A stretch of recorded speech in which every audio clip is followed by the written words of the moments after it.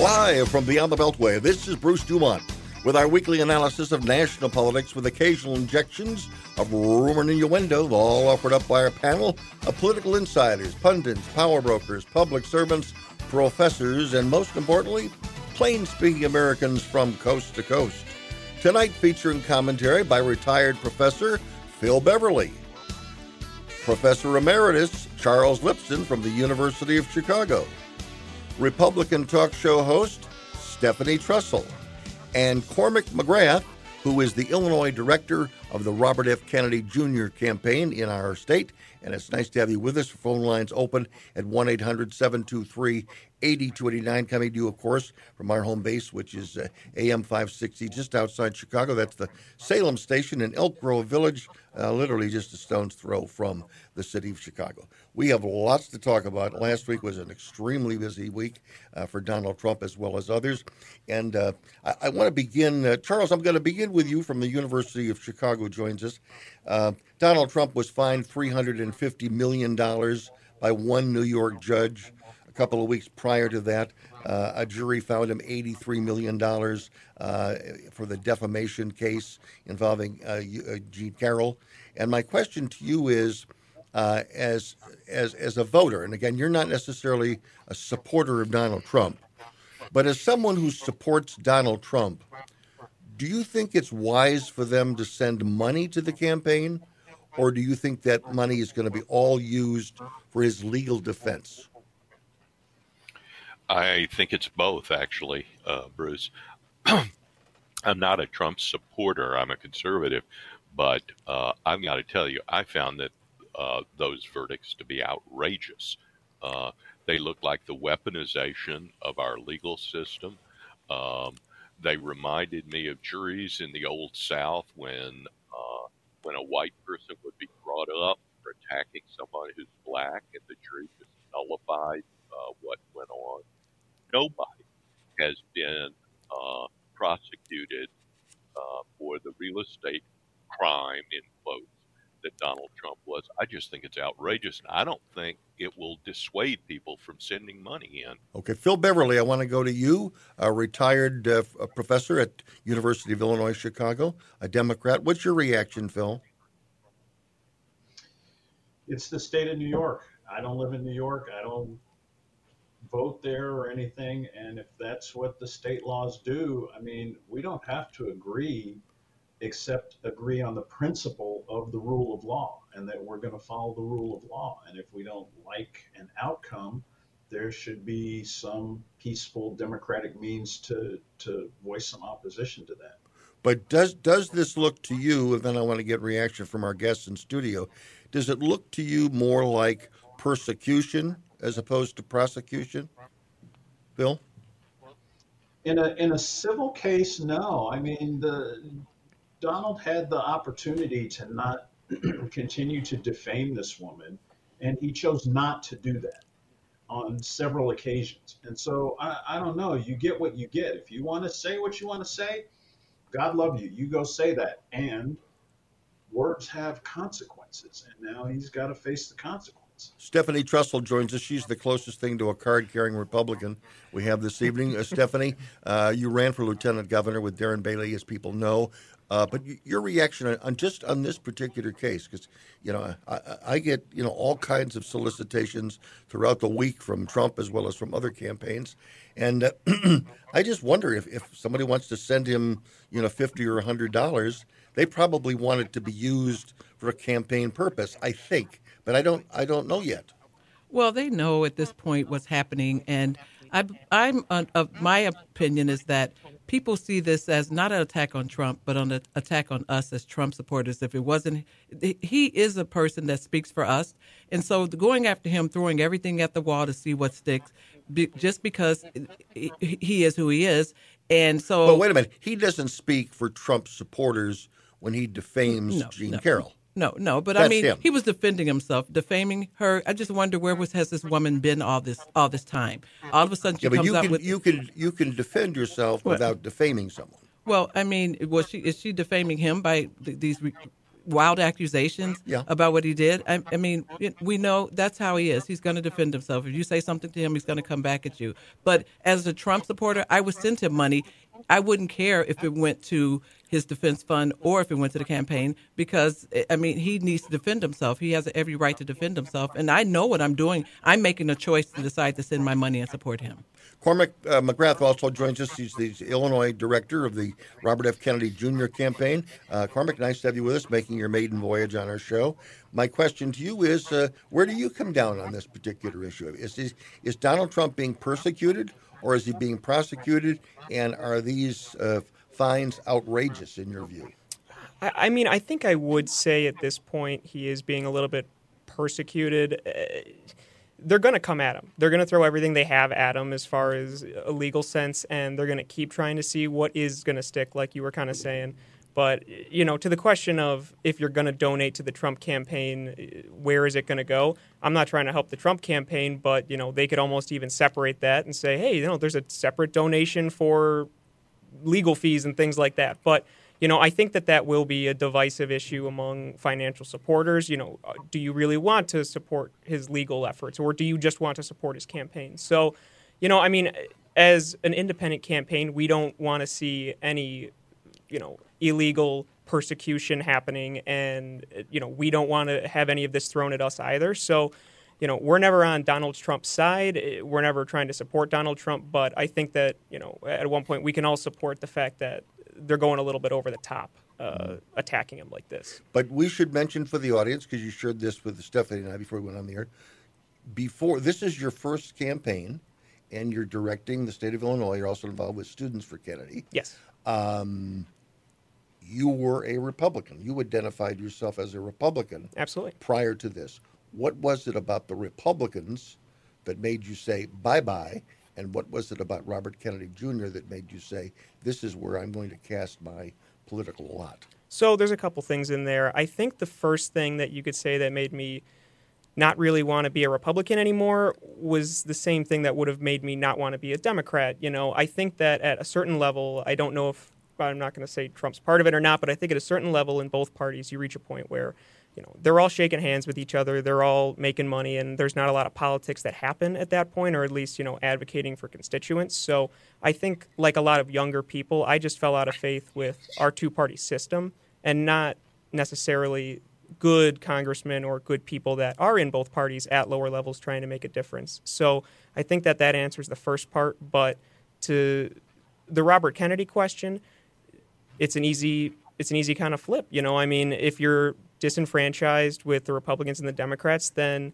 you're obviously going to want to kind of trend Democrat or trend independent. And Kennedy's the guy there. He's in the middle. We're making the most progress, and he's not telling you to hate your neighbor. He's telling you to talk to your neighbor about why things are different, or, you know, get along with people. So I think that's what I preferred. Phil Beverly, how do you respond to that answer? You're a Democrat, but do you give Kennedy much of a chance in this race?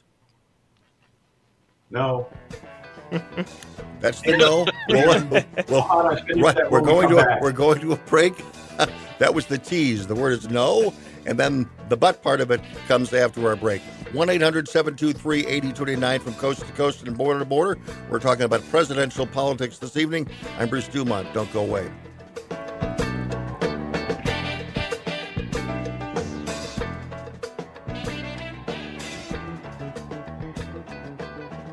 We can tell you about the incredible success we bring to local businesses, but it's better when it comes directly from our satisfied clients.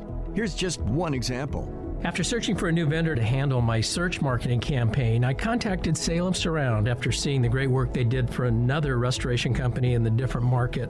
Their team of experts recommended a mix of multiple tactics designed to get my business the most quality leads at the lowest cost, making my marketing budget stretch further. In our first year partnering with Salem Surround, we recorded our best year to date, and I've told many people how blessed I was to find them. The representative answered the phone every time I called and quickly addressed any questions or concerns I had. Let Salem Surround give you an absolutely free audit of your current marketing and show you what your competition is doing. Then we can come up with a personalized plan that's perfect for your needs. Visit surroundchicago.com and let our marketing experts help you achieve real success. Remember to visit surroundchicago.com today. This is the story of a very special woman. In a matter of seconds, she turned herself into a great mathematician or an entrepreneur. Her knowledge was limitless and still is. She could also make monsters disappear, especially those that lurked in the shadows under the bed. Once, this woman put back together a teenage girl's broken heart, which had been shattered in 1,000 pieces, just by giving her a bear hug. She masqueraded as a regular person at work, but as a superhero at home. Everyone knows her as Gabriella. I still call her Mom. Your hero needs you now, and AARP is here to help. Find the care guides you need to help, complete with tips and resources at aarp.org/caregiving. A public service announcement brought to you by AARP and the Ad Council. Hi, I'm Dr. Nia Hergeris with today's tip for kids from the American Academy of Pediatrics. As parents, we want our children to grow up healthy and strong. That means helping teens take responsibility for their health as they become young adults. One way to do that is to make sure they have one-on-one time with their pediatrician. That helps them become comfortable talking about any health issue with their doctors and with you. So make sure to give your teen a voice. It's good for their health. For more on teen health, visit healthychildren.org. I think it's just vapor. Vaping is safer than smoking, isn't it? There's really not even that much nicotine in them, right? One vape pod has as much nicotine as one pack of cigarettes. My kid knows it's dangerous. 5.4 million American kids vape, and most think it's harmless. Get your head out of the cloud. Talk to your kid about vaping. Visit talkaboutvaping.org. That's talkaboutvaping.org. Brought to you by the American Lung Association and the Ad Council.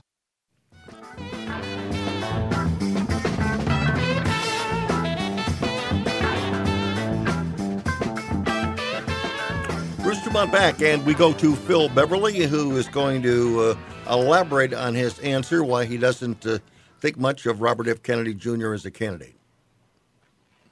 It's not that I don't think much of him as a candidate. It's just third-party candidates in general. Our system isn't designed for that. Third-party candidates typically don't have a national infrastructure to be able to run a 50-state race, or even if they're trying to focus on the states that are important, the two major party candidates are going to be pouring a ton of resources into especially those swing states, the 4 or 5 swing states, and they're just going to get edged out. If they spend a lot of money, like on TV and that, I don't think it's money well spent. If the long game is to bring issues that we don't typically talk about into the public debate, then let's do that.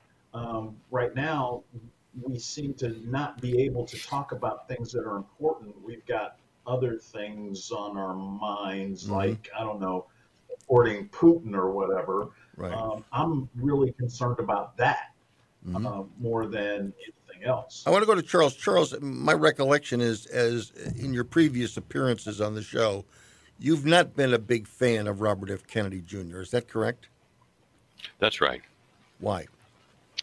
Well, I know less about a variety of his specific positions and more. I'm in agreement with my friend Philip Beverly, who I think is right. I mean, look, Ross Perot is the person who got Bill Clinton elected president. But took more votes away from George H.W. Bush. And I just think it's a hard road to hoe. I think the one person who could really be disruptive as a third-party candidate is Nikki Haley, if she decides to run on no labels, because I think she would try to run as a centrist. But then what happens is both parties attack, and the reason they attack is, the party that will attack the hardest is the one that thinks it'll lose the most votes to the third-party candidate. Well, at this particular moment, I mean, it seems to me the Democratic Party has gone out of its way to go after Robert F. Kennedy. I mean, they have challenged him on ballots in a lot of states. It's still going on. I think at the moment, Cormack, Robert Kennedy is only on 2 state ballots. Is that correct? That is correct. How do you win if you're only on 2 state ballots and it's already March 1st almost? So while we're on 2 state ballots, we're going through the process of a third. I forget exactly which state it is, but we're going through the process of we have all the votes and we're getting them calculated. But honestly, the biggest hurdle that what votes? What votes do you? Or the ballot signatures. We have those for this petitions. third state. I just can't. Yeah, petitions. But mostly we're waiting in most states for a VP candidate. So most states, their laws require a vice presidential candidate before you can even start petitioning at all. So honestly, we've got a lot of states that could probably go out and do it in a matter of weeks, and we could probably, boom, whip out 15 states in a matter of a month or two, but they just need a vice presidential candidate to even start. But those 15 states are not going to give you what you need to be elected president. No, I mean, that's just the start. More than 15 states. We need 50.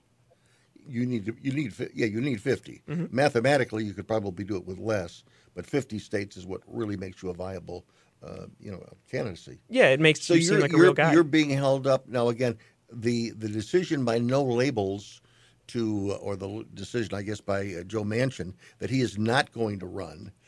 Does that give you an opportunity? Because I do know, because we have the head of No Labels as a guest on this program several months ago, and she said no way about Robert F. Kennedy Jr. She dismissed him, in a heartbeat. So is anybody still working on that, or do they take no as a no? What do you mean by that?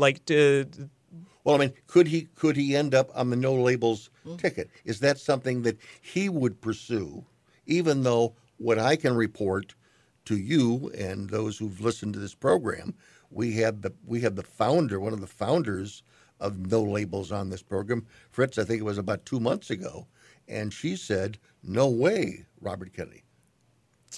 I mean, I don't know anything about, I don't think we would do anything with No Labels. I mean, we're our own independent thing, we're not trying to get tacked on to anybody. And does that answer your question, really? I mean, well, we're somewhat, not. But again, there's also been rumors that there's been flirtation with the Libertarian Party. That maybe you'd be looking for a party that already has gone through the legwork and is already on the ballot because of past actions.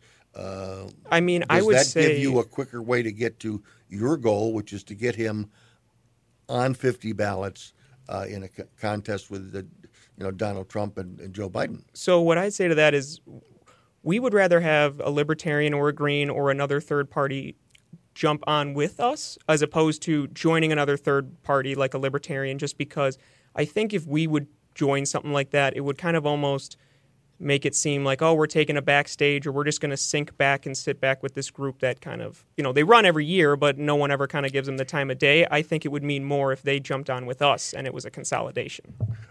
Question follow-up. I want to ask Phil and Stephanie and also Charles. Cornel West is out there looking to be an independent candidate. He certainly isn't going to endorse Joe Biden. He's not going to endorse Donald Trump. Could Cornel West be a vice presidential candidate with Robert F. Kennedy Jr.? Stephanie, I want to let you tackle that one first. That would certainly be a very interesting ticket. What they both are suffering from is that the media is just simply ignoring them. I remember when they both announced, and then you just kind of forget about them. And unfortunately, the media is a big part of campaigns. If they just pretend that you're not out there and people just don't, it's up to, and like you said, whoever said that independents or new people don't have the ground game and they can't get the message out there. They need the media to at least pay attention to them. Chuck Todd on NBC, not only at that point the moderator of Meet the Press, but also the head of the Washington Bureau. At the end of one program, he just universally dismissed Robert Kennedy basically as a human being. It was a disgraceful example of professionalism and basically a lack of ethics and fairness on the part of NBC News. They're going to ignore Robert F. Kennedy Jr. Question to you, Phil. Robert Kennedy Jr. has some appeal to some Republican Trump supporters. We have one here who's at least left the Republican Party to work for Robert F. Kennedy. But we've had Trump people on this program who speak very highly of Robert F. Kennedy. Would Cornel West, what would he do if he jumped on a ticket with Robert F. Kennedy Jr.? Does that have any impact at all on what might happen? not as a vice presidential candidate. I think there's some novelty element to it, conceivably, but you've got to think somebody like Cornell is a public intellectual, has never been elected to anything, and so Right. he doesn't bring any wealth of governing experience. And I But just he's got to running tell for you, president. But he's running for gotta tell president. you, I'm worried about people who run for president who've never done the political thing. And the political thing is get elected and show that you understand the electoral process, and then do the constituency service side or the legislating side or something so that you understand how government works. This idea that politics should be an amateur sport is nonsense. But wait I a wouldn't go minute. to an amateur architect You're to build a you're describing Donald Trump. Yeah, that's what I was thinking. Oh, He did okay. He did it. Yeah. Now, granted, he had a couple of $1 billion, but he did it. And we see the outcome of that electorally for him in 2020. Charles, are we wasting our time talking about other issues when it comes to what this campaign's going to be about? That it's Trump and Biden, and all these other issues and candidates are really superfluous and wasting our time. I think that it's between Trump and Biden unless there's a black swan event with regard to Trump, or unless Joe Biden's cognitive decline becomes so obvious that it's a real problem. What do you mean by a black swan event, for those who are not familiar with that term? A very a rare event, the equivalent of an earthquake, which you can't predict, but which has a big impact. For example, a stroke or a heart attack or a shooting, or those kinds of things. By the way, on shooting, I want to say that I wrote a piece that I said it was outrageous that the Biden administration failed to provide security for Robert F. Kennedy. Absolutely. And failed to provide it after there had been a credible threat. And we have now heard rumors that Mayorkas himself personally turned that down. I just think that's outrageous. I agree. And he deserves protection. But getting back to your main point, the real, even if it's between those two, margins are very close in the purple states, and a few thousand votes for a Green candidate or a third party or Cornell West could make a big difference. But again, according to recent polls, 83% in one poll, 83% of those polled said they didn't want Biden and they didn't want Trump. Now, that is a huge opportunity for someone. Now, Nikki Haley is trying to make that about her. We'll know next Sunday night of this program how well she does this coming Saturday in her home state. But again, that's a huge possibility. That's a huge population of voters that are waiting to be satisfied, and they're not going to be satisfied with Biden and Trump. We're going to talk more about that. We'll take phone calls at 1-800-723-8289 if you want to weigh in. Do you really want a third-party opportunity, whether it's Robert Kennedy Jr. or someone else? You want a different option when you go to the polls in November. I'm Bruce Dumont. Back shortly.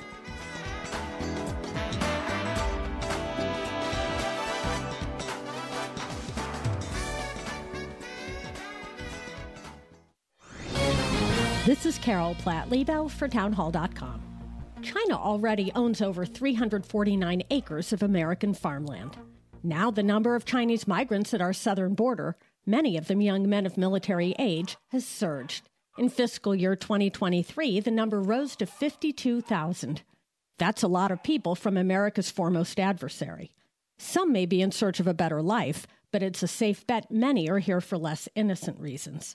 They're likely to be spies, or perhaps coming to staff China's illegal overseas police stations operating on U.S. soil. Worst of all, we're admitting people who could sow chaos across our country were America ever to go to war with China. And yet the administration lets them keep on coming. It's just another example of the Biden administration's reluctance to take a firm stance when it comes to China. Americans will pay the price. I'm Carol Platt-Liebau. I think it's just vapor. Vaping is safer than smoking, isn't it? There's really not even that much nicotine in them, right?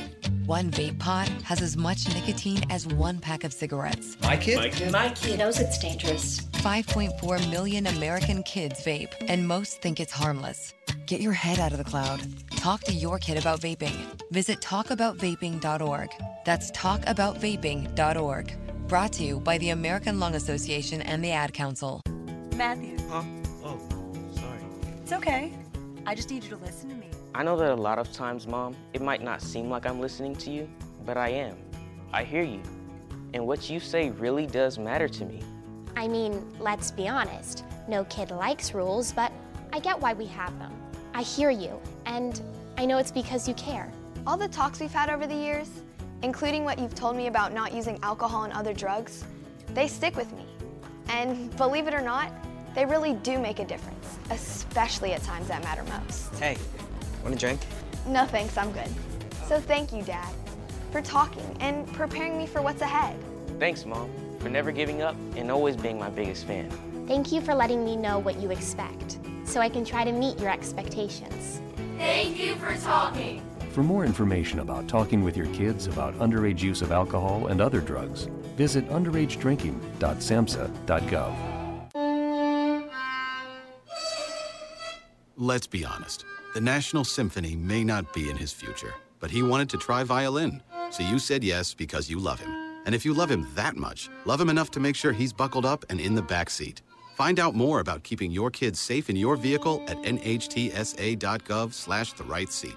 Show them you love them. Keep them safe. Visit nhtsa.gov/the-right-seat. Brought to you by the National Highway Traffic Safety Administration and the Ad Council.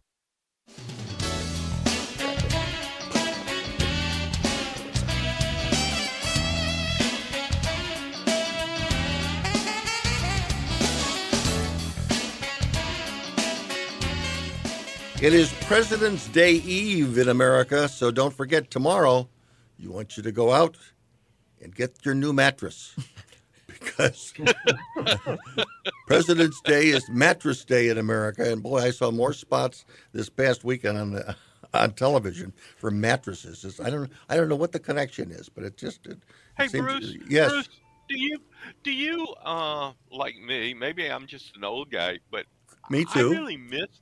I just miss the fact that there used to be a day for George Washington and a day for Abraham Lincoln. I do too. But again, the powers that be, who are these people, imaginary people in a room somewhere, they decided that they were going to lump Millard Fillmore and Abraham Lincoln into the same, with Grover Cleveland and everybody else. But, I thought rumor was that the ski lobbyists, got together so they could make this great long weekend for skiing. I think that was part of it. But again, I mean, certainly half of Americans. I don't think the South. Well, you came from Mississippi. They never celebrated Lincoln's birthday in the South, did they? They might have celebrated the day he was assassinated, but that was about it. When I grew up, they actually celebrated, although I don't think anybody went out and bought mattresses. They celebrated Jefferson Davis's birthday, but now he was from Mississippi, and I grew up in Mississippi. I think people went out and bought sheets and then cut holes in them.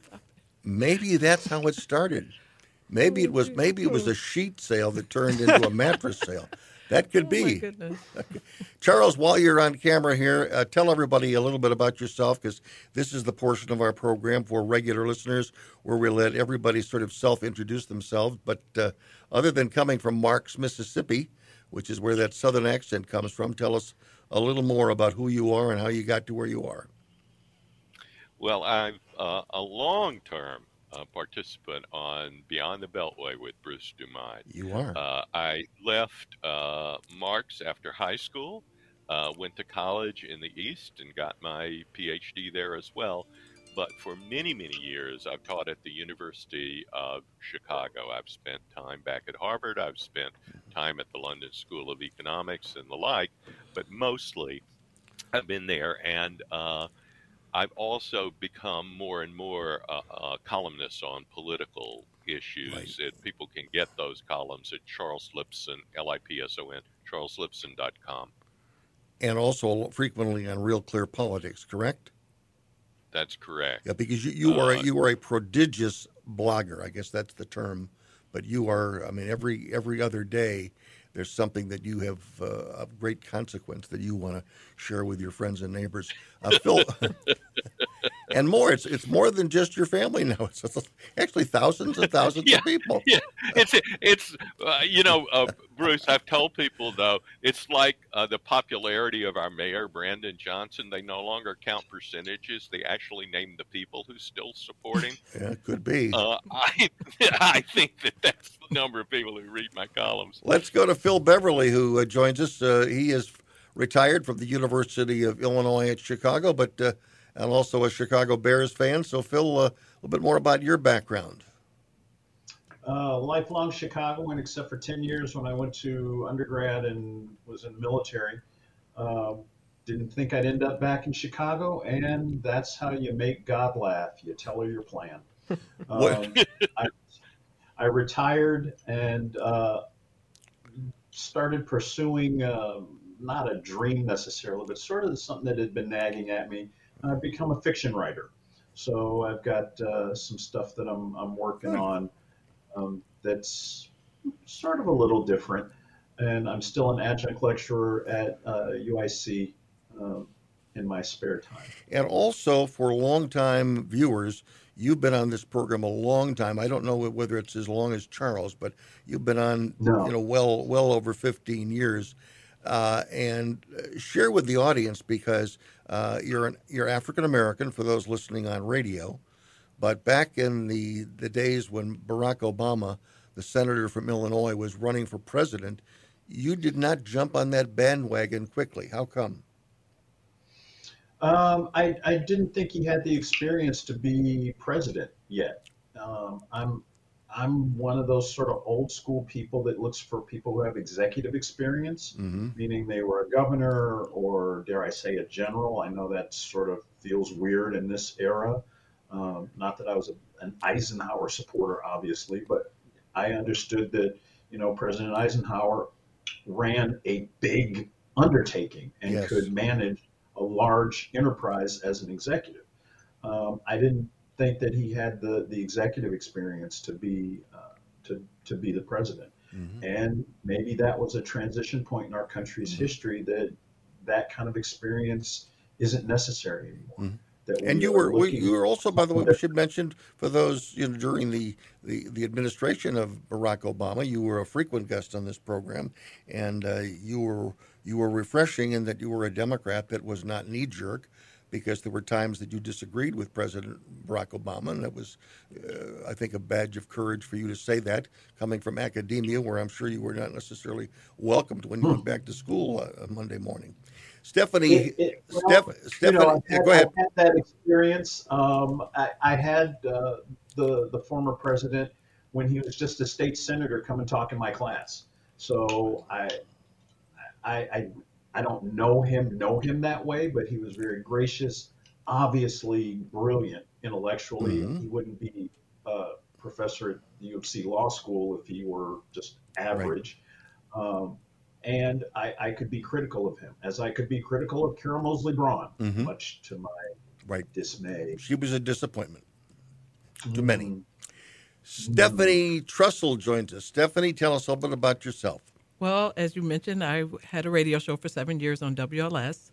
I filled in here at 560 for a while, ran for lieutenant governor, and now my husband and I own a gourmet hot dog restaurant in Lisle in DuPage County, Boss Dogs, and I jokingly tell people I'm now a cashier at a hot dog restaurant, but I would like to say I'm a political pundit. I'm obsessed with politics. I love Illinois. My accent is a Chicago accent. I was raised on the west side of Chicago. I went over the wall in 1993 and fled to DuPage County, where I raised my 5 children. And so I'm just so excited every time I get the message about you asking me to come on. I always have a great time here. Good.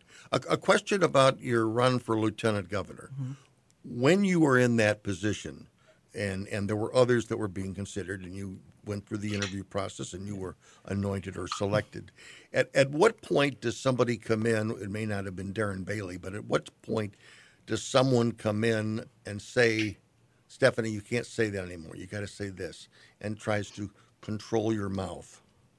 But you mean prior to him selecting me, or no, after? I'm sorry, I once misunderstood you were the nominee, you probably could not have been as open and candid as your radio career dictates. I was surprised that after 7 years of me just speaking my mind, that our opponents didn't find me just ranting and raving. But what happened, I was selected by Darren, taking my husband and I out to dinner with his wife, and they made us the offer and immediately handed me some papers just saying, as lieutenant governor candidate, this is what we would like you to say. Mm-hmm. And I was given pretty much full reign. I mean, I just stuck to what, I mean, I got to speak my mind, but I mean, I understood there were certain ththings that I couldn't say as a passionate radio host where I'm pounding my fist. As a candidate, I had to be a little bit more inclusive and not sound so, polarized. Right. Yeah, people might, they'd say I'm a radical Christian conservative, but. Yeah. Stephanie, I have a question for you. All right, and then we're going to introduce Cormack. This is a national program, and you should tell people whether you allow ketchup on your hot dogs. I told you I'm from Chicago. Don't you dare ask that question. We joke when people come in. I tell them that we lose our hot dog license if we were to put ketchup on the hot dog. So there is ketchup in the lobby. If they want to do that to their hot dog, they're free to do that. But never, ever do we put ketchup on hot dog. And by the way, we want to make sure that Connor or Cormack McGrath briefs Robert F. Kennedy Jr. that if he comes to Chicago, he cannot. Don't let anybody trick him into taking a picture with the hot dog. Now, you are the Illinois director of RFK Jr. for president, also Students for Kennedy. You're a young man, 23 years old. Tell us a little bit about your background. Yeah, absolutely. It's relatively short, but tell us about it. No worries. I'm from Palatine, born and raised, and went to school in Grand Rapids, Michigan at Calvin University. It was the year I went there to change from college to university, so I guess whatever that means. But so got a political science degree there. I was a lacrosse player for a little while, but kind of a little bit of a backstory. I got COVID on my 20th birthday, and I was also in ROTC as well, in Army ROTC, trying to be a helicopter pilot. Would have loved to do that, but once I got the COVID, I ended up somehow developing exercise-induced asthma, and after a year-long doctor visits and different investigations into what was actually going on, they actually figured out, exercise-induced asthma, had to stop playing lacrosse because I just couldn't do it anymore, and ROTC actually tried to sue me and say that I knew about my asthma beforehand, which was crazy, and it took like 18 months to get through, but yeah, made it through that, and unfortunately I can't serve, but what I'm doing now. And what is it about Robert Kennedy Jr. that turns you on? By the way, here's a picture with you for those on watching on television. This was a picture with you and Robert Kennedy a few months ago. Oh, but go ahead. I think it's the same for a lot of young people. Just the fact that he's not left, he's not right, he's not Trump, he's not Biden, who have both had an opportunity to be president. And I think a lot of people are just ready for a change. He's not telling you to hate your neighbor. You know, you're not going to war if you're voting independent. You're coming back home from war. No one's yelling at you or screaming at you for your opinion. So it's really refreshing for a young person who's had a lot of that. You'd be surprised already. So, yeah. A young, idealistic. Pretty exciting. It's been a while since we had a young, idealistic. Oh, thank you. Guest on the show. The gift to gab helps. 1-800-723-8029. When we come back, we'll get back to a discussion of issues. And don't go away. Wherever you're listening around the world, this is Beyond the Beltway.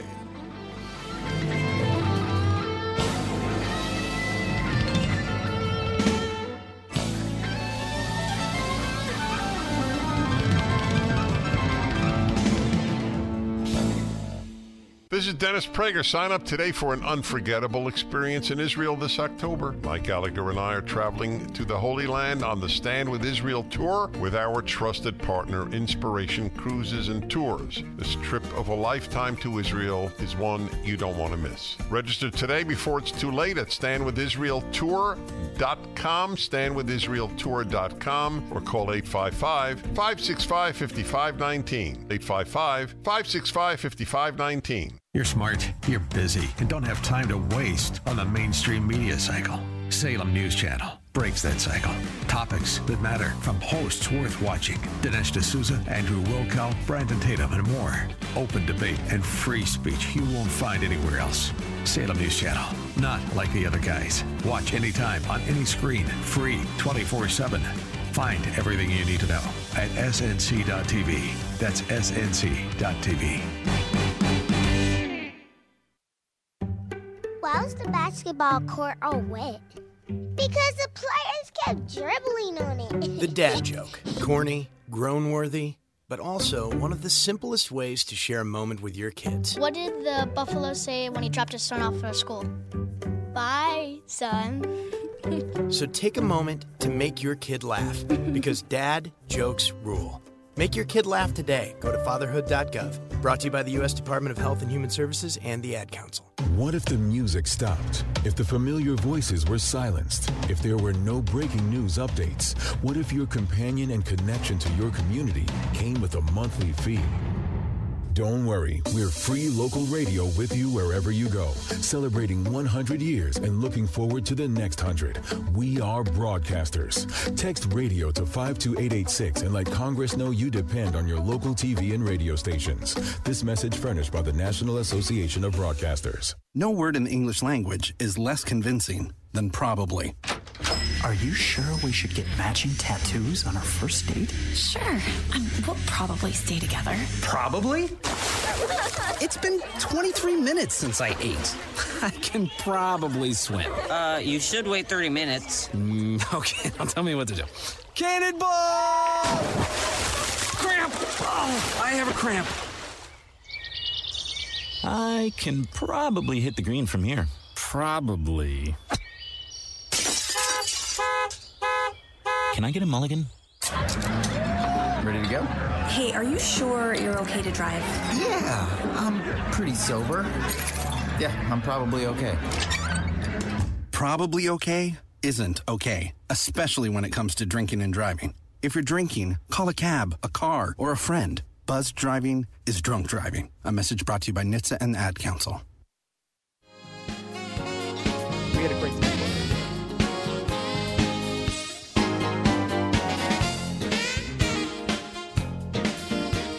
In between Donald Trump's New York legal actions last week, the spotlight turned to Atlanta, Georgia, where Fani Willis took the stand. She is the district attorney down there, and she is leading the charge against Donald Trump for interference in the state of Georgia in the election case. And Charles Lipson, you have written on the subject. You've written on many subjects, but you were especially sort of perturbed at Fani Willis last week.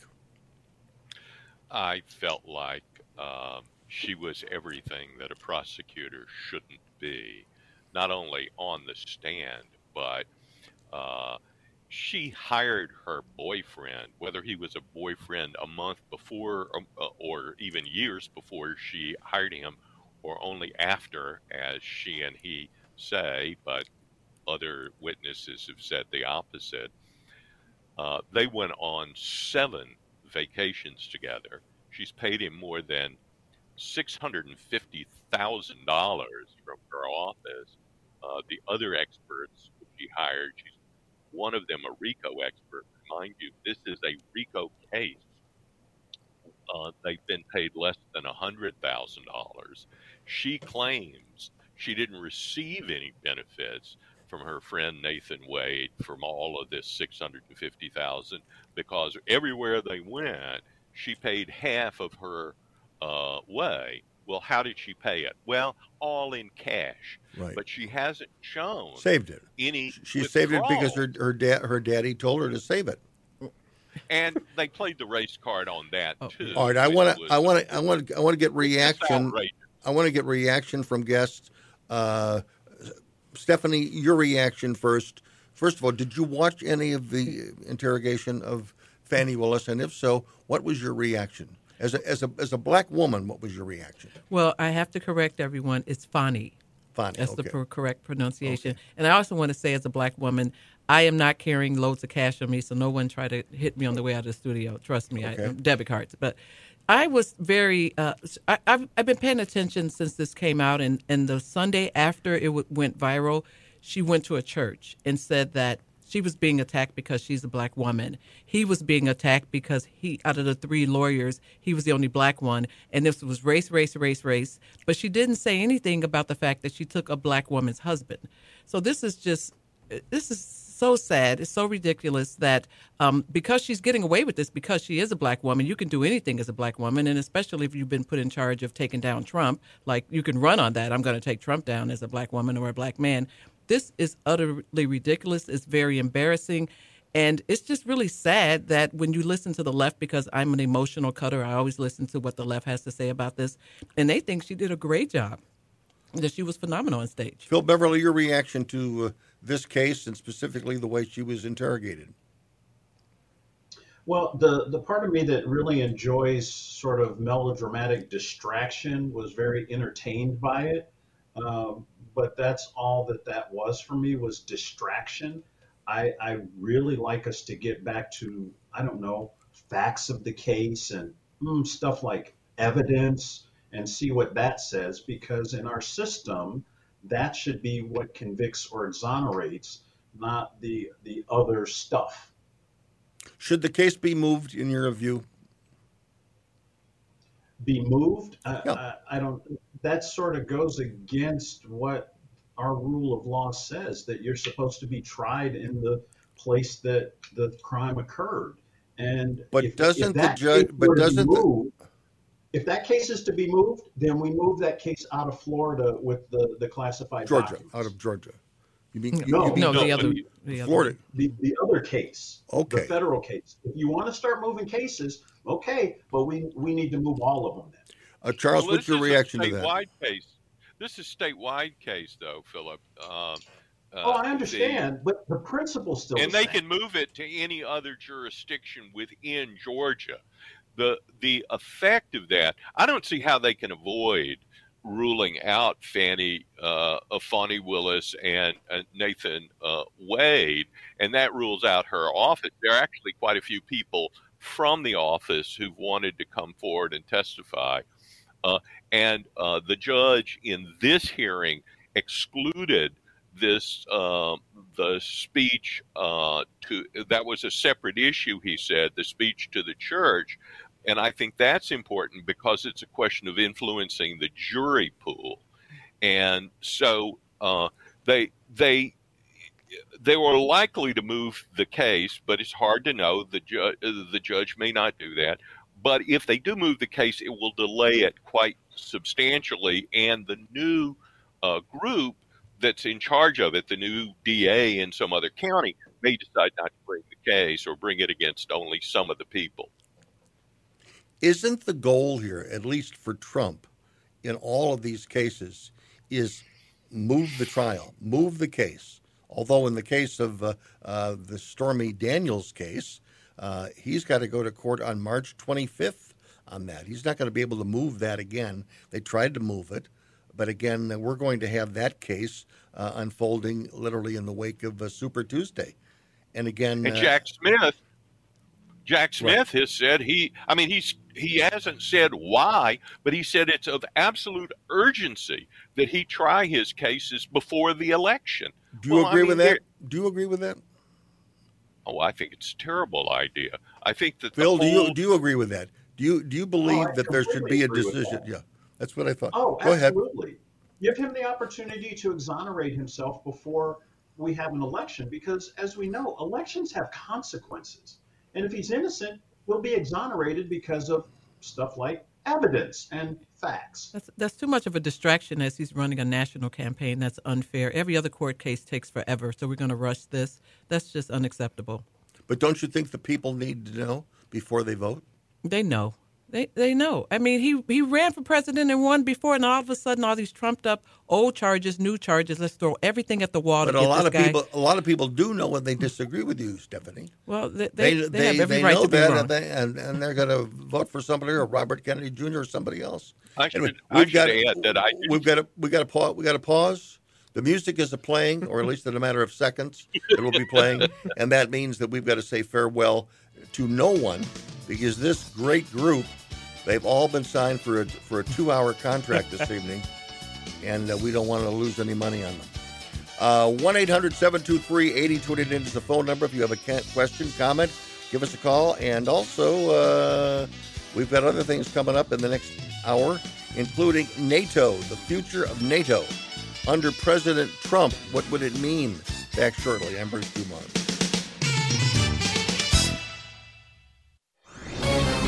This is Carol Platt-Liebel for Townhall.com.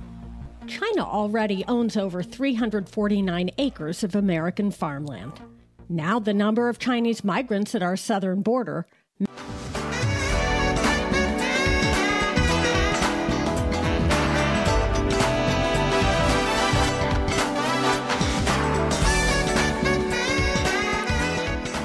Wherever you are listening from coast to coast and border to border, you've joined us now for hour number 2 of Beyond the Beltway, coming to you from Chicago. Nice to have you with us this evening. I'm Bruce Dumont.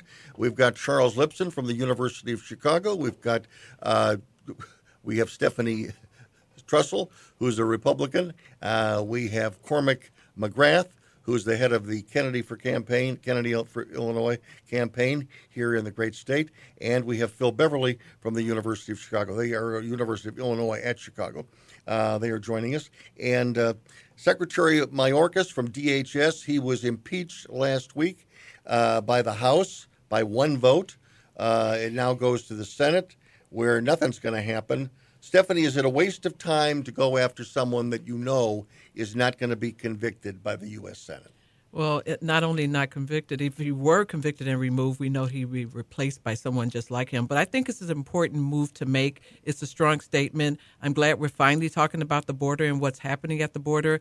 It's one of the top 3 things that's important in this upcoming election. But what's the strong statement? That he's not doing his job. We need to bring attention to the fact that someone is But by one vote. But that's really sad. And I think any Republican that didn't vote to impeach him needs to be primaried and sent. That's it. This is a time right now. Nothing's more important than the fact that our country is being invaded at this time.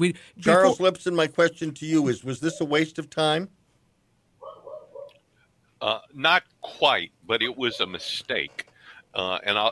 Politically, the advantage to Republicans is that it puts immigration before the public in a Senate trial, and it forces Democrats to support Mayorkas, whose policies are insupportable. The reason it's a mistake is some of the reasons that Stephanie said, but also we've moved into a tit for tat where now every president is being impeached. This used to be quite rare. We're now moving to impeach a cabinet member, not for a high crime or misdemeanor, but essentially for a policy, which is the president's policy. And so I think that's a mistake, and I think the public will see it as a distraction. Cormack, what's your reaction to this as a young independent? What's your reaction? Is this a waste of time by Congress? Is this one of the things that you're ticked off about? Well, I mean, I think there's a difference between, a witch hunt like we've been seeing with some people and a lot of people being unhappy and upset with the way he's been doing his job. I mean, obviously we see the massive influx of immigration, what's been going on at the border, and especially here in Chicago. Everyone's feeling it. Everyone can see it on a daily basis. We have entire communities out protesting it. And so what's Robert Kennedy going to do about it? He is pro getting rid of the migrants. He wants to send them back home and then reshore up and secure the southern border, because he went down there and he actually had a little bit different take. He was maybe a little bit more pro-migrant, but once he got down there and he saw what was really going on and the state of the security down there, he changed his mind, and he understands the real security that we really need at the border down there, because it's a serious threat with what's going on. What does he want to do with the migrants, though? We have to deport them and send them home. I mean, there's not. Amen. Sorry. That was Stephanie. I thought I heard "Hey man," that was my fault. No, amen. But I mean, it's untenable right now, the current situation. So and I mean, you never know who's flowing across that southern border with what we're provoking in Hamas. Does Robert Kennedy's position of deportation, how does that differ from what Donald Trump has said? Is that he wants to have the largest deportation in U.S. history? Well, I mean, he said that before, but I think that Obama still holds the record for it. But, I mean, it's more of a civil deportation. I mean, you can't just be hunting people down and chucking them out of the country. I mean, it's more about trying to bring these migrants back to where they were from and, analyzing what is really the root cause of people pouring over the border and trying to really solve what's happening, whether it be with aid or with other support. Because if you just put a big wall up there, they're still probably going to keep coming and find new ways. That's always how it's been. But what sort of, again, getting back to what Robert Kennedy might be thinking, what is he thinking insofar as additional aid to countries that are feeding the migrants to the United States? Is there something that he thinks we should be doing towards those countries? He's still exploring some options. I mean, we're obviously not talking we're going in and toppling regimes or something like that. But I mean, these countries, they need to be somewhat held accountable for what's going on. So, whether it's giving more people the aid they need and cutting off, government resources, things like that to their actual politicians, it's less about trying to just shove people out of the country and saying, oh, the problem's all over there. And it's more about finding new ways to help these countries. And he's still exploring what he can do exactly as to that. Phil, does that sound like a policy to you? Or is it a plan in motion? I think it's a fact-finding mission. There's no policy there. And I definitely agree with Stephanie. Something has to be done.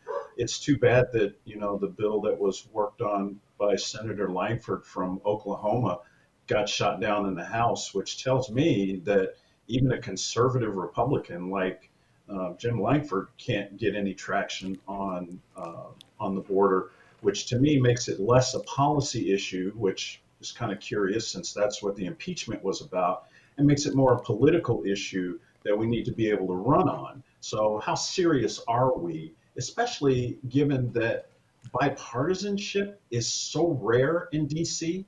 It's so rare. I disagree. But Phil, how important was, as a point of that legislation, how important was it that 5,000 could come in every single day, and that's what would trigger the shutdown? And if it was shut down one day and 3 days later, 5,000, they'd shut it down again. But again, how does that? Here's the thing, Bruce. How can people get excited about that? What I was going to say earlier is politics, to me, works best when each side is equally disappointed in the outcome, that neither side gets exactly what they wanted because they had to compromise. And if that was the compromise that a conservative senator came up with, okay, then we live with it and we make it work. But if you think you're going to get everything that you want, you're pretty delusional understanding how democratic politics works. Democratic small d, just in case anybody thinks I'm being partisan here. It doesn't work that you get everything that you want.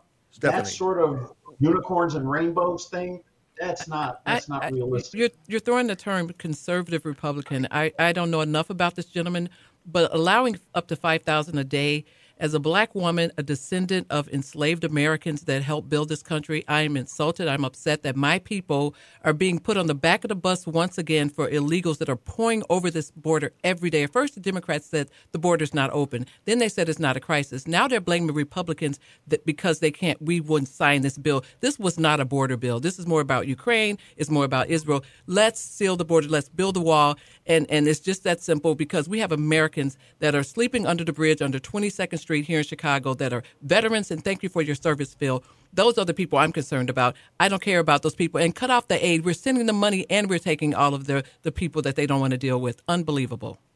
I want to get Charles' response when we come back. I'm Bruce Dumont from Coast to Coast and Border to Border. You're listening to Beyond the Beltway, and we've got other topics to discuss, including when we come back.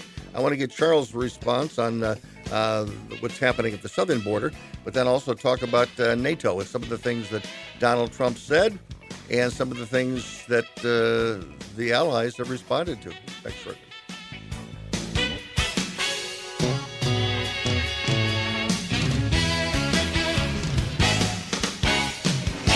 As a local business owner, you get called every week by marketing companies. We get it. We have hundreds of satisfied customers. Here's what a satisfied client recently said.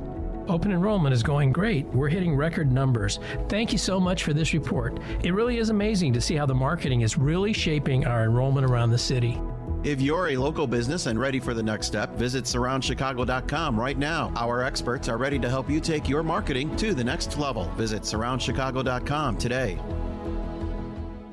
In the new video series Fault Lines, Professor Vodi Bankam examines the threat of woke social doctrine versus biblical justice. The religion of anti-racism has no redemption. We have to be right about what God requires in this critical moment. Discover the fault lines beneath today's cultural divide. What God are you trying to appease? Fault Lines, the 10-part video series and essential 6-part study guide. Available at salemnow.com. salemnow.com. No word in the English language is less convincing than probably.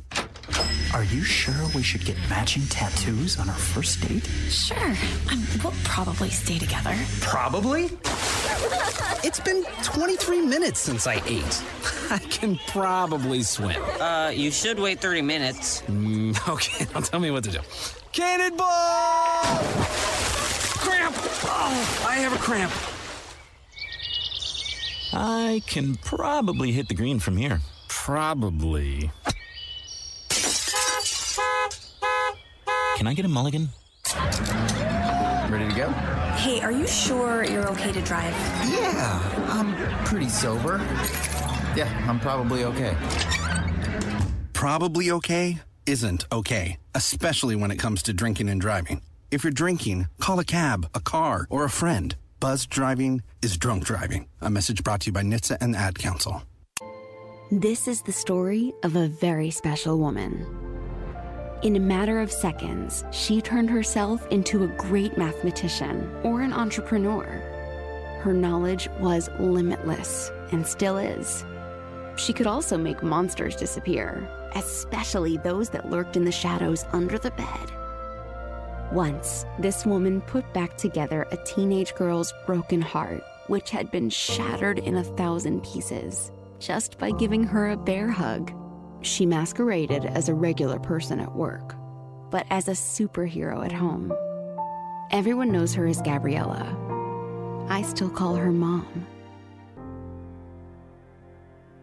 Your hero needs you now, and AARP is here to help. Find the care guides you need to help, complete with tips and resources at aarp.org/caregiving.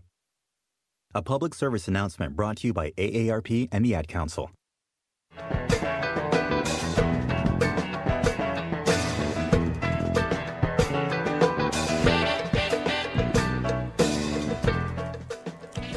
Bruce DeMont back, and Charles Lipson, to you to react to thus far, comments thus far on the southern border. I think that the southern border is the biggest policy crisis on the agenda right now. It is absolutely stunning to see polling showing that illegal immigration is a more important issue to voters than the economy. Now, if the economy went into recession, that would change.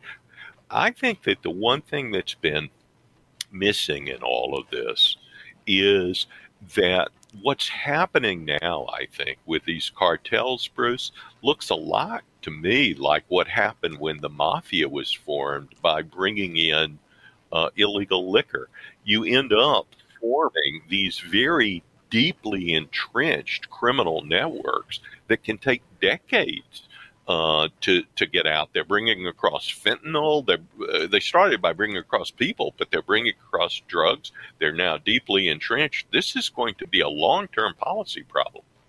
I'm going to ask a question, and I want to make sure that I'm not insulting the Italian-American community, but I want to follow up with you, Charles, based on what you said. Does this mean in your interpretation or my interpretation of what you've recently said, do you think the migration of large numbers of Italians from Italy to New York, was that tied to the exportation of the mafia from Italy to the United States? Did that all happen at the same time? I mean, do you understand my question? I mean, I don't know the answer to that question, but I'm going to ask it of you because I think we have four bright people here today. But again, the mafia would. Go ahead. The mafia was Sicilian, and not just all Italians. Most of the great Italian migration around the year 1900 through the 20s came from southern Italy, and some came from Sicily. The mafia, that the Sicilian mafia came in with them, but what really made them into a national organization was making liquor illegal, and you needed to have these networks to move it across the border and get it all the way to a local bar. The reason I asked that question, and I want everybody to get a response to it, because the story in the last couple of weeks has been there are many, I guess, hundreds, if not thousands, of members of Venezuelan gangs that are coming to the United States, and they are, in some cases, there was a big story in Chicago a couple of weeks ago, where they are being recruited by gangs in the city of Chicago, and they have basically integrated them into their gang activity, and they're part of the smash and grab and the street crime that is increasing in the city of Chicago. And so they see in this influx of Venezuelans who are coming here, some with gang involvement, not all, but some with gang involvement, and they're fitting in to an organized network of criminal street activity in the city of Chicago, as well as I've heard it also in New York. So I'm just wondering if what we're importing from Venezuela is more than just a young family trying to make their life better. Are we possibly infiltrating with young aged men? Are we inviting potential gang members who are only going to make the criminal activity of the United States worse? Phil, does that make any sense to you, what I've just laid out? And if so, how do we combat that? Or do you think that's just both. All smoke and mirrors? No, I think it's both. I think that there's a concerted effort on the part of the Venezuelan government to empty its prisons. It has been an oppressive regime, and so there are still Venezuelans fleeing from political repression. The authoritarian regime has essentially destroyed the economy, which is crazy to me considering they're an OPEC member. And it was actually the Venezuelan oil minister who created the idea for OPEC in the first place. And they're a poor country, so there's economic deprivation. So there's this confluence of factors that is leading to this. What the law enforcement response has got to be both domestic and international. And I know this is going to sound like bullying bad American, Norte Americano kind of speak, but yeah, we need to start thinking about some regime change in Venezuela. And that doesn't mean we have to invade them, given that the U.S. has a pretty colorful history of militarily intervening in Central and South America. We tried that a couple of years ago. I think we really got to up our game on Maduro's got to go. And it's not like they don't have a viable opposition. It's just the opposition has been repressed. I think if you brought some political stability there, that's going to solve 40 to 50% of our problem. And then we're going to have to clean up on the other side of those that are here doing something else. Stephanie, your response to my your description of criminal activity. Right. I think about them, the Italian Americans coming here and contributing a great deal to our country and the history. But the difference is that they came through Ellis Island. Rather, the people here changed their last name because it sounded too Italian and they couldn't say it or whatever. But we knew who was coming into our town, into our country. Someone had to sponsor them. They had to be healthy. So now this is very different. These people are pouring into the country. And the difference is when the Italian Americans did something bad, the gangsters or the mobsters, they went to jail. We see how many Venezuelan gang members beat police officers in New York on camera. They're released, and then later on they're picked up for robbing a Macy's store. There's no, consequences for what they're doing. That's about 6 people. And that's just, but in New York, it's a problem. That's New York. Everywhere that the they're taking over, where they're on these little scooters that aren't registered, and they're grabbing phones, they're grabbing iPads and purses. We're just being invaded, and our government and our police are sitting back with their hands tied, and they can't do anything about it. Should they go into prison in the United States, or should they be sent back? They're sent back immediately. And on the what first happens? What happens? Because we discussed this last week on this program with Todd Bensman. He said the countries don't want them back because in many cases they have been released from their prisons. So if we arrest someone and want to send them back to Venezuela, Venezuela's not taking them. So what do we do? What do you mean? So if we put them on a plane, they just won't give the plane clearance to land? I mean, could be. What do we drop them off in the middle of the ocean? I mean, seriously. I mean, this is an issue. Where do we send them? Maybe send them back to Mexico, because Mexico is allowing all of this to go on. If you're seeking asylum, you go to the first place that you find. Okay, I'm safe. I'm happy. You don't get to pick your country. That's the law, but they're not following that law. The individual is not following the law, and Mexico is not following the law. Because you know what? Mexico doesn't want them either. I know. But we send them back, we build a wall, we figure it out. It's just not our problem. Cormack, what do we do? What's Robert Kennedy going to do about this? Well, I mean, I think you have to go ahead and you have to try and solve the root cause, whether that's pulling aid from different countries in South America and Latin America or Central America, or whether it's imposing different sanctions on Mexico until they clean something up. I mean, we also have to come from a point of understanding here that these countries are extremely corrupt in a lot of cases, and they're already plagued on a level we could never understand by crime and cartels and things like that. So already having to deal with that, they don't want to listen to what the U.S. has to say. I mean, they're being kind of courted by China and other players that aren't friendly with the U.S. because we ignore their real issues. But, I mean, I think at the end of the day, it's like we have to create a chain effect going down through South and Central America that shows these countries that we can't let this happen anymore. Robert Kennedy's father, who was the Attorney General, who was assassinated in 1968, he was a crime buster. He was an organized crime buster. He was vehemently against, the mob's involvement in unions. Is this an issue that you think Robert Kennedy Jr. is going to, move forward on? Should he be elected president of the United States? As far as the migrant crisis goes, 100%. There's way too much support in all of these key states that see this as a very big issue. He will immediately address the border issues because they just aren't being addressed. But as far as crime goes, I think that is somewhat of a different issue. Obviously, we don't want crime in our cities, and if crime is coming across the border, that's one thing that we can solve. But I think a lot of the crime that we're seeing in a domestic sense is just because of the poor job that our government's doing on both sides. People are being left with no options than, to be a criminal, or they're being put in environments, a lot of urban environments where I'm sure none of us would really recognize it's a survival type situation out there. So you have to fix those issues before you just put people in jail in a sense. You don't want to give them cards to work, right, Stephanie? No, because visas. It disproportionately hurts. No, but if you don't give them some work permit, then they have. What other choice do they have? The government dole then. But it disproportionately hurts low-skilled black and brown people. It's just that simple. Why are we enforcing? Are you saying that when black and brown people? Just a second. Are you saying that they do not have access to the same programs? Are there not food programs?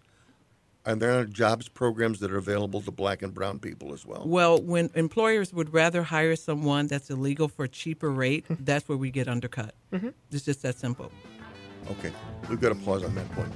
1-800-723-8029. By the way, if you've listened to this program and you're intrigued by Robert F. Kennedy's campaign for president, because the networks aren't talking much about it, we'll give you some specifics if you want to know more about the campaign when we roll on from Chicago. I'm Bruce Dumont. This is Beyond the Beltway.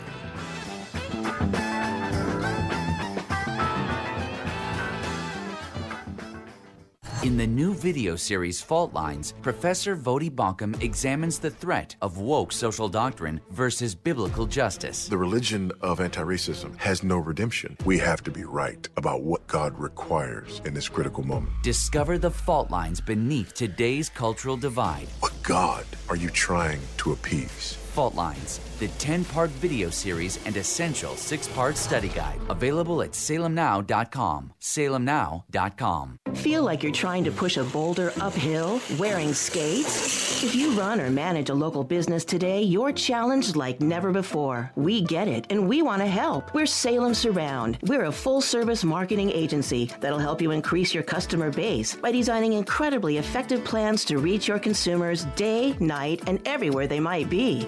If you're a local business and want to see what Salem Surround can do for you, visit surroundchicago.com. Remember to visit surroundchicago.com today. This is the story of a very special woman. In a matter of seconds, she turned herself into a great mathematician or an entrepreneur. Her knowledge was limitless and still is.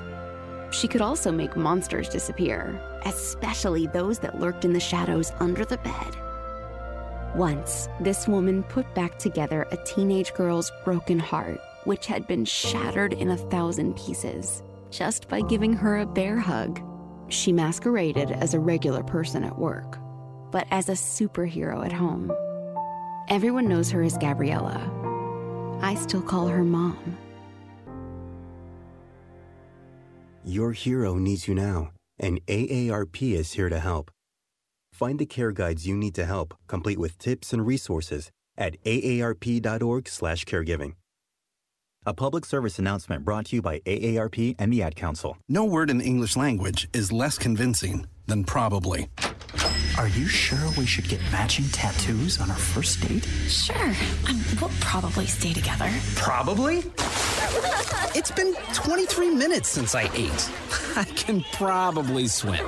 You should wait 30 minutes. Okay, now tell me what to do. Cannonball! Cramp! Oh, I have a cramp. I can probably hit the green from here. Probably. Can I get a mulligan? Ready to go? Hey, are you sure you're okay to drive? Yeah, I'm pretty sober. Yeah, I'm probably okay.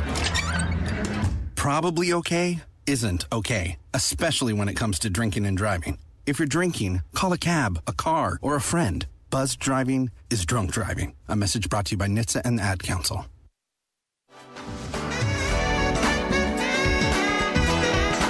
Travesty.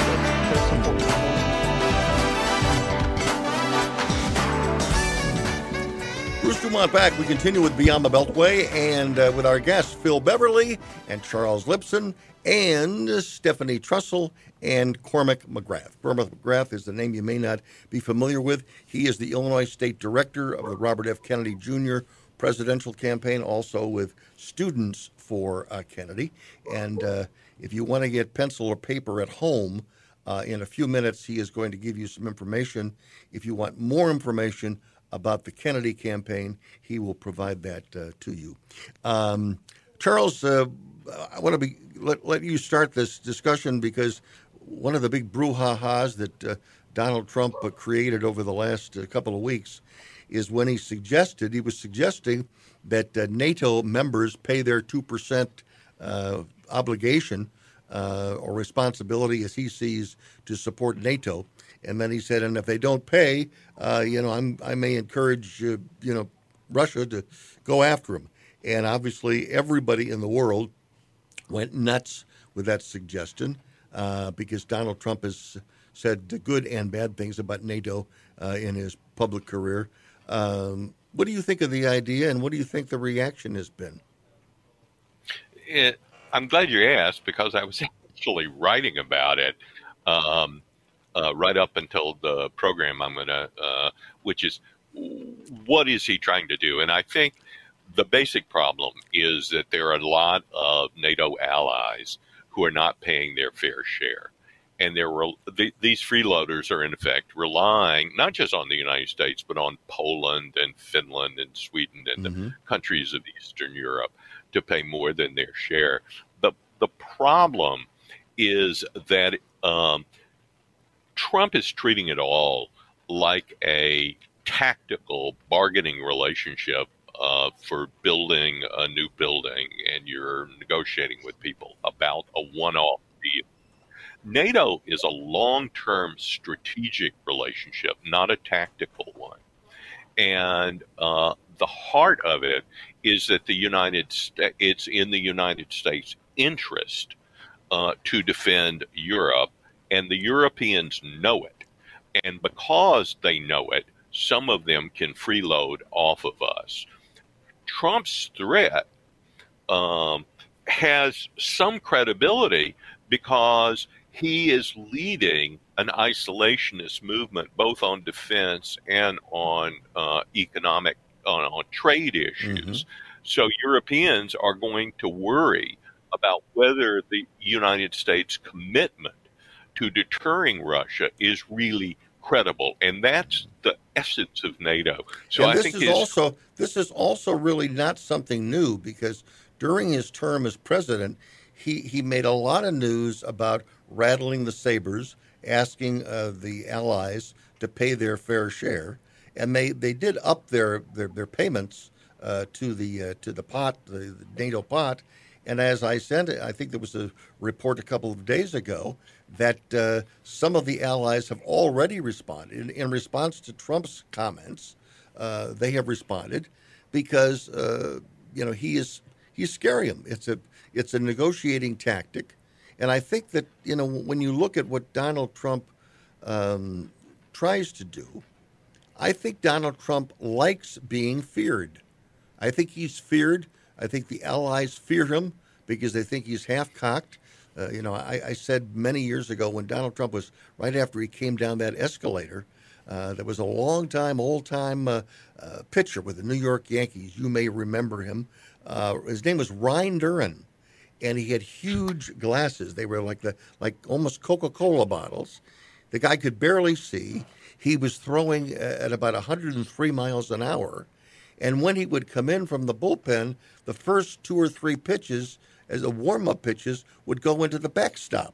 So nobody wanted to dig in against this guy because they were scared the hell out of him, because they were afraid they were going to get clonked in the head. So I think that there's a Ryan Duran aspect to Donald Trump. I think in his life, he has never felt respected. I think psychologically, that lack of respect is very deep with Donald Trump. He'd like to be respected. He wanted to make a lot of money and to be respected, but he's sort of like Rodney Dangerfield. He's not respected. So he would rather be feared than respected. Phil Beverly, do you think there's something to that Donald Trump likes the idea that he can get people to fear him, and including his comment about anybody that supports Nikki Haley is going to be on his you-know-what list? Yeah, I think that's a little dangerous on the world stage. But does it work? Does it work, though? I don't know that it works or doesn't work. I think it's a stupid thing to do. If you're looking for stability, stop trying to make instability. Do you want everybody to pay their fair share? Sure you do. But you have to think about that strategically. And again, like Charles said, not tactically. I agree that you got to address the free rider program. And you don't invite Vladimir Putin to attack your allies. That is beyond the pale. Vladimir Putin is not our friend. He's not our partner. He's a dictator. Period. So his sole mission in life is to damage the United States. And anybody who wants to support Putin, in my book, is a traitor to this country, full stop. And I know that's kind of controversial for some, but you know what? Get over it. I'm an old school Cold Warrior. So when I came up, that guy was on the target list because he headed the KGB, not our friends. So when Donald Trump said during the last campaign in 2000, or his last successful campaign in 2016, when he said it was better to have friendly relationships with Russia and Putin, that's better than having all animosity. You disagreed with him then. You obviously disagree with him now. But did that give some degree of success? I mean, is there something to that? I mean, Donald Trump has said that if he was president, that Putin would not have moved on the Ukraine. Do you believe that or not? I do. Yeah, that's a lie. He can't possibly know what Putin would have done. Of course not. Putin is always going to act in Putin's best interest. And why didn't he do it? Why didn't he do it when Trump was president for 4 years? Why did all these conflicts in Gaza all around the country? None of this happened all over the world until Biden became president. They had 4 years to do all of this under Trump. I'm sorry, we haven't had conflict except in the last 3 years? Well, we haven't had everything on fire. We didn't have a 20-year engagement in Afghanistan after 2001. And how did we leave Afghanistan? That didn't happen on Biden's watch. I'm sorry. Leaving Afghanistan under his watch was bad. But really quick, Zelensky has stopped with free and fair elections. Is he a dictator? Should he be on our list as a dictator? Because it's not, it's unfortunately two not very nice guys going up against each other. I mean, it's hard to get behind any one of them, and we certainly shouldn't be sending billions to someone like Zelensky. So is he a dictator too? Really? I'm asking. Really? I don't know. We shouldn't send money to Zelensky. No. I think it's who has the nukes that you're trying to deter. Who's the country? I'm sorry. Did Ukraine invade somebody? I can't muster up any. I can't muster up any passion for a border other than ours. We need to secure our borders first, and then I worry about Zelensky and what he's doing and all. What we've already sent a lot of money there. We have no idea where that money went. No one's doing a forensic accounting of what do we do with the money? We don't have any more money. Period. We just don't have it. We're out. We're done. We have a lot of money. Actually, no, we don't. Phil, let me ask this. With the death of Navalny, obviously President Biden has said that Putin is responsible for that. What should the United States response be to the death or murder, if you will, of Navalny? Navalny? Yeah. I think that this is really simple and not simple because I think it sets an interesting precedent. But I think if you want to get Putin's attention, you have to get his attention internally. And that means start liquidating some of the frozen assets of the oligarchs. Right now, they're frozen. That just means they can't use them. But if they lose them, that, I think, begins to shift the internal dynamic a little bit. And I think the oligarchs will start looking around going, hey, wait a second. You said this was going to work out for us, and it's not working out for us. And then for us to do that, it doesn't cost us any money since we don't have any money left. Let the Russians pay for it. Charles, you look a little perplexed. Go ahead. I don't think that the oligarchs are in a position to overthrow Putin. I think that the key is to strangle him financially. By the way, I think it's been a terrible mistake that Biden eased up on the sanctions of Iran as well. You just need to choke them so that they they don't have the money for their military. They don't have the technology that they can import and the rest. By the way, I think that arming some of the dissident factions in Iran is a real possibility. I don't see those factions in Russia. But maybe you're right, Philip. But I don't see that. I think that the thing is to starve Putin of the ability to do the things he wants. Can Ukraine survive without U.S. military aid, Charles? No. Phil, do you agree with that? The ammunition. No, they can't. Can't survive. Okay. We've got to pause. But by the way, most of the aid is from our own military produced in the United States. It's not as if we're just sending over bushels of cash. Right. This I know. 1-800-723-8029. Bruce Dumont. We got one more segment. Don't go away. We got lots coming up.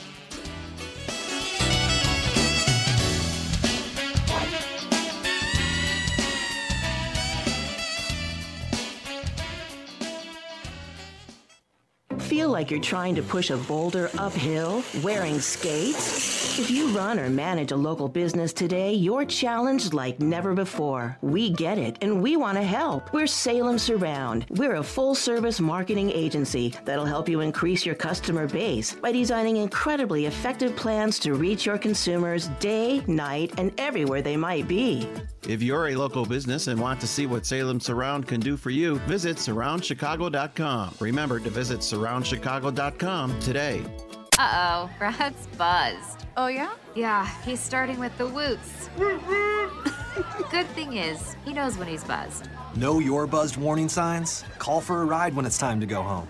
Buzz driving is drunk driving. A message from NHTSA and the Ad Council.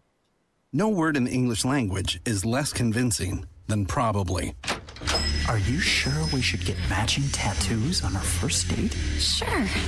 We'll probably stay together. Probably? It's been 23 minutes since I ate. I can probably swim. You should wait 30 minutes. Okay, now tell me what to do. Cannonball! Cramp! Oh, I have a cramp. I can probably hit the green from here. Probably. Can I get a mulligan? Ready to go? Hey, are you sure you're okay to drive? Yeah, I'm pretty sober. Yeah, I'm probably okay. Probably okay isn't okay, especially when it comes to drinking and driving. If you're drinking, call a cab, a car, or a friend. Buzzed driving is drunk driving. A message brought to you by NHTSA and the Ad Council. This is the story of a very special woman. In a matter of seconds, she turned herself into a great mathematician or an entrepreneur. Her knowledge was limitless and still is. She could also make monsters disappear, especially those that lurked in the shadows under the bed. Once, this woman put back together a teenage girl's broken heart, which had been shattered in 1,000 pieces, just by giving her a bear hug. She masqueraded as a regular person at work, but as a superhero at home. Everyone knows her as Gabriella. I still call her Mom. Your hero needs you now, and AARP is here to help. Find the care guides you need to help, complete with tips and resources at aarp.org/caregiving. A public service announcement brought to you by AARP and the Ad Council.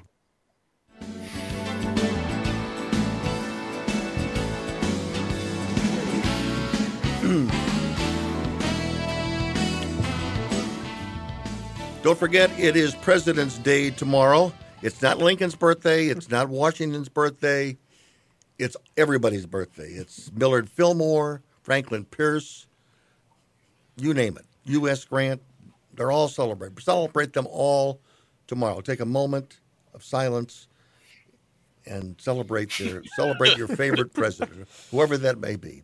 Ronald Reagan. Before we, I knew you would say that. Before we leave the air tonight, Cormack McGrath, for those who have listened to you or want to know more about the Kennedy effort, how can they reach you in Illinois? So the best way to reach us is to just use my name, Cormac. It's Cormac, different than the McCormick place. Cormac at teamkennedy.com, exactly how you'd think it'd be spelled, TeamKennedy.com. That's the best way to get in touch with me. Otherwise, if you go to Kennedy24.com, just Kennedy24.com, then all of his policies, things to sign up, all of our events are on there. If you just click the events in the top right, you enter the state map, just click on Illinois, and we've got events going all the time. You can RSVP for stuff. So you've got a unique thing, because one of the things about campaigns, especially for young people, it's a good way to get together socially and meet people, as you know, Stephanie, because you were once upon a time a youngster in the world of politics. Just 2 or 3 years ago, right? And the question is, every Wednesday you're having a meeting with all your volunteers and would-be volunteers, And what happens? Is that more of a social event, or are you talking policy? What's happening at those events? So at these events, we have a weekly Zoom meeting that we do every Wednesday at 7. But now we were offered this space in Jefferson Park at 5001 West Lawrence Avenue. It's a great space, and we got room for plenty. But I'm just also broadcasting our Zoom while we're doing these in-person meetings so that we can mostly talk about strategy for Illinois, how to let people know that he's even running, because that's our biggest issue. If you're just listening to the big 3 news networks, you're not knowing about him. So. We talk strategy, how we're going to get him on the ballot, how we're going to train people for that kind of thing, and just really get to know each other because it's cool to see the support. Now, at the moment, we have a primary coming up on March 19th. You sent a couple of confusing emails out this past week. One said vote, and the other said don't vote. So if you want to vote in the Illinois primary, obviously Republican, you vote for Donald Trump. Democrat, you can vote for Joe Biden.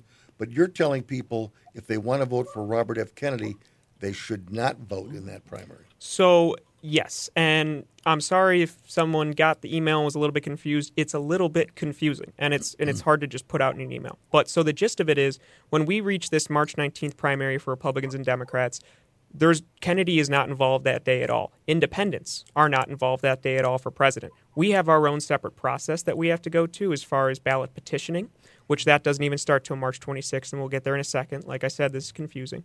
But at these primaries, we've had people let us know that while it might not be written in Illinois elector law, there's a very high chance that if you go to a primary on March 19th and you request a Republican or a Democratic ballot to vote for any of those offices, president, not president, anything, then they will probably most likely mark you down as a Republican or a Democrat. So if you later on in March or the following months when we're open sign a ballot for Bobby, they will contest and challenge you most likely saying, well, you can't want Bobby on the ballot. You've already said that you wanted Trump to be the Republican nominee. So what about if you choose to write in his name on March 19th? Will that work? That will not do any good. Writing his name in won't earn him any votes. He is not involved March 19th. Put Kennedy out of your head on that day because we, as an independent campaign, after Perot, things changed a lot. We have our own separate process. The primary does not involve independent candidates like Kennedy. So if you would like to have Kennedy on the ballot in Illinois, it's pretty important that if you want to vote in the primary, you just request an independent or nonpartisan ballot. Or honestly, at the end of the day, it's almost easier to just not vote in this primary. How many signatures will you need after that to be on the ballot in November?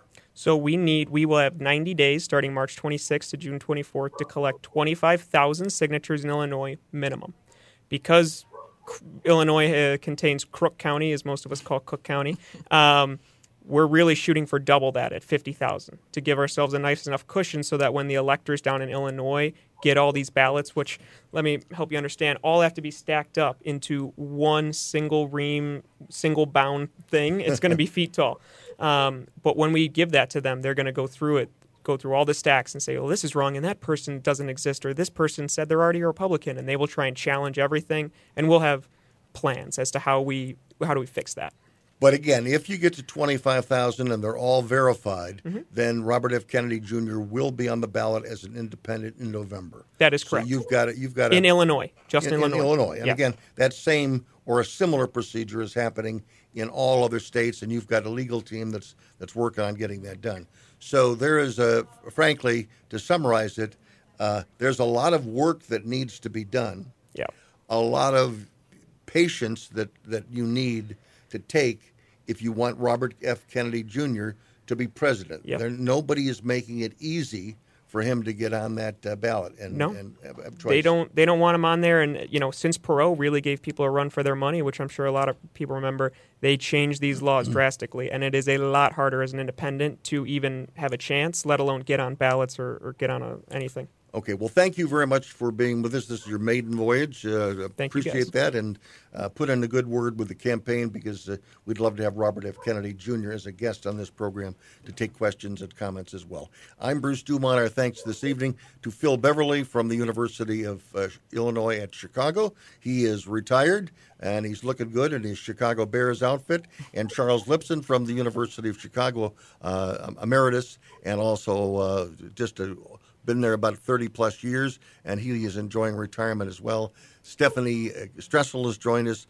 Trussel, she is a lieutenant gubernatorial candidate this past year around here in Illinois, and she is a talk show host. And again, the name you just heard talk about Robert Kennedy is Cormack McGrath. Cormack McGrath, and this is his first time, and he is the state director of Robert F. Kennedy Jr. for president, and also involved in Students for Kennedy. And they've got this big gathering every Wednesday night at 7 o'clock. Wednesday in Jefferson Park. Looking for something to do, just tape Chicago Fire and go over to the party. I'm Bruce Dumont. Good night. Thanks also to Fritz Goldman. I'm Bruce Dumont. Good night from Chicago.